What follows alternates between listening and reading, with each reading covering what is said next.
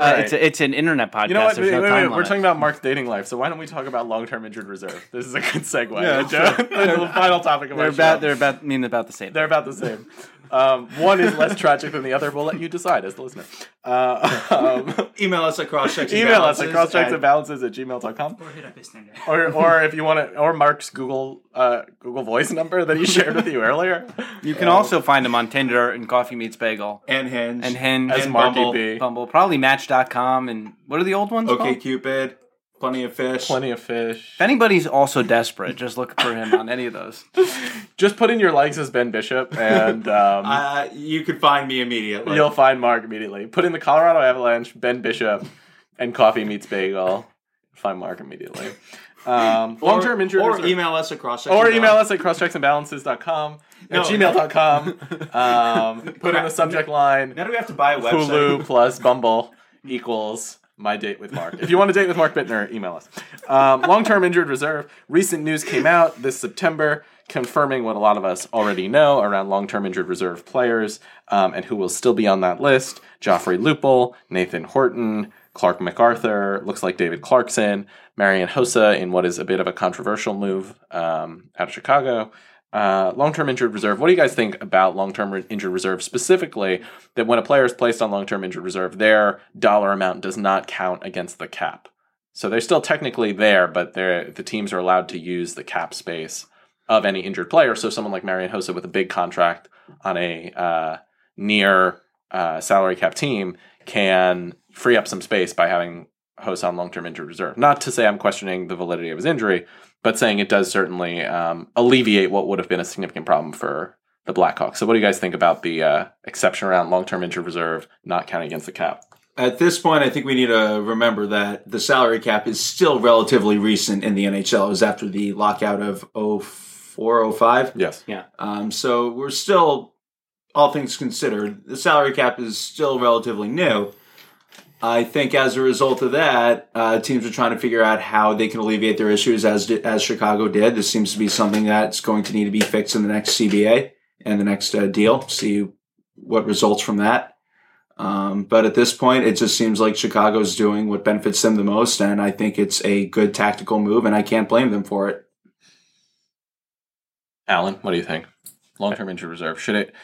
I'm going to tell you my personal insight, because I always defer to you guys first. And now I'll take the second spot for once, which is I think when someone is on long-term injured reserve, you shouldn't be able to wipe their entire cap hit. While I don't dispute any of these players that I've named, the Lupuls, MacArthur, Clarkson, have these long-term injuries, and I wouldn't venture into an avenue that disputes that. I would say I think it's a convenience, an element of convenience for teams where they then aren't incentivized to try and get a guy like David Clarkson healthy again to play because he hasn't played that well since he got his big deal. So it disincentivizes them.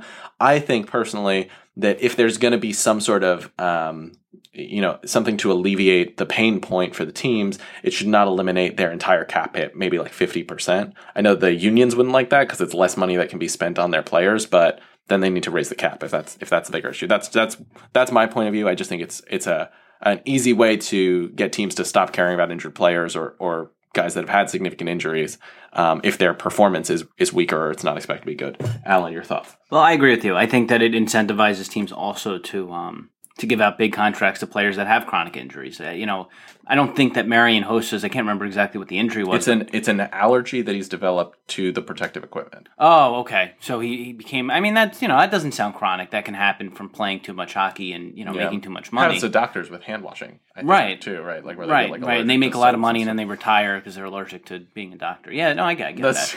I think in the case of Marian Hossa or the case of Chris Pronger or David Clarkson or those players, it really doesn't make any sense because these guys signed big long-term contracts. They had chronic injuries. I know Nathan Horton had a chronic injury before he signed his contract. So it basically allows the team to hedge their bets and say, well, if this contract pays off for me, that's great because I'll get the scoring out of this player that I'm paying for. And if it doesn't work out, they're injured, so I can just throw them on injured reserve and cancel out the rest of their contract. Yeah, Ryan Clough for the Devils. I don't know if he's still on. Well, that one didn't make any sense considering what happened when he went to the Rangers. He had significant. That guy had a lot of concussions, and he actually played pretty well for the Devils. He's a good player. 45 games he could play, but that's kind of a more tragic situation. But speaking of people like Ryan Clough and then Clark MacArthur, who just failed his physical with Ottawa. I don't know if they've put him back on the long-term injured reserve. He was out for a long time last year. Yeah, with concussion stuff, he just failed his physical. I do wonder how the concussions and recurring concussions are going to play into not necessarily long-term injured reserve in itself, but into players not getting back on the ice from failing physicals, where I think in the past that was not an area of large concern. Do you have any thoughts on that? Because, I mean, obviously Rangers, Michael Sauer, Devils, Ryan Clough. And Mark Stahl. Mark Stahl's trying to come back, though, right? Mark Stahl's back. He's just had a lot of concussions. Yeah, and I think I read an article that he was on a not guaranteed a spot. He's just not very good anymore. Right. Because he only has one eye. Like Danny. He only has one eye, like Danny Heatley does.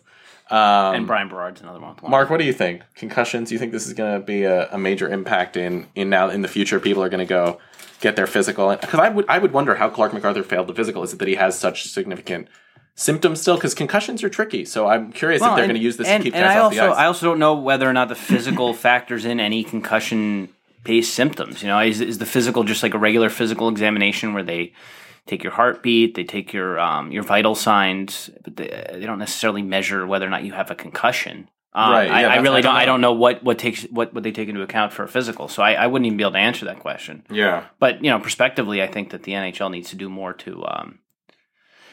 to make sure that the players aren't getting concussions like they're getting now. I don't know how they do that. I think we talked about it last week. Bring back the two-line pass. Dave. Right, bring back the two-line pass is probably something that would help. Maybe allow a little more clutching and grabbing so players aren't just taking runs at each other. Definitely better protective equipment. I know that the NFL is experimenting with that, although nobody's using the new helmets, even though they've been proven to be way safer than the current ones. With the baseball. I don't know if the baseball pitcher ones have been proven to be safer. They're just funny looking. Yeah. Yeah. But if they are safer, then people... Well, I think they wear them in cricket, don't they? Don't the pitchers or the bowlers wear a helmet? It's been a busy year for me. I haven't watched as much cricket as I would like. No. You don't like to watch them run between the wickets? No. I do like to. It's hard to have the spare 47 hours to watch a single game. If anybody wants to explain to us the rules of cricket, please email us. Please email us at crosscheck. But it has to be more. It has to explain it better than the Wikipedia page. Subject line: I know cricket. Subject line, I know cricket. There's a lot of... Actually, I'm just going to be honest. If you email us at all, we're going to try and have you go on a date with Mark Bittner. Don't tell him that. It sounds desperate. I didn't mean to. Mark, are you on there again? No.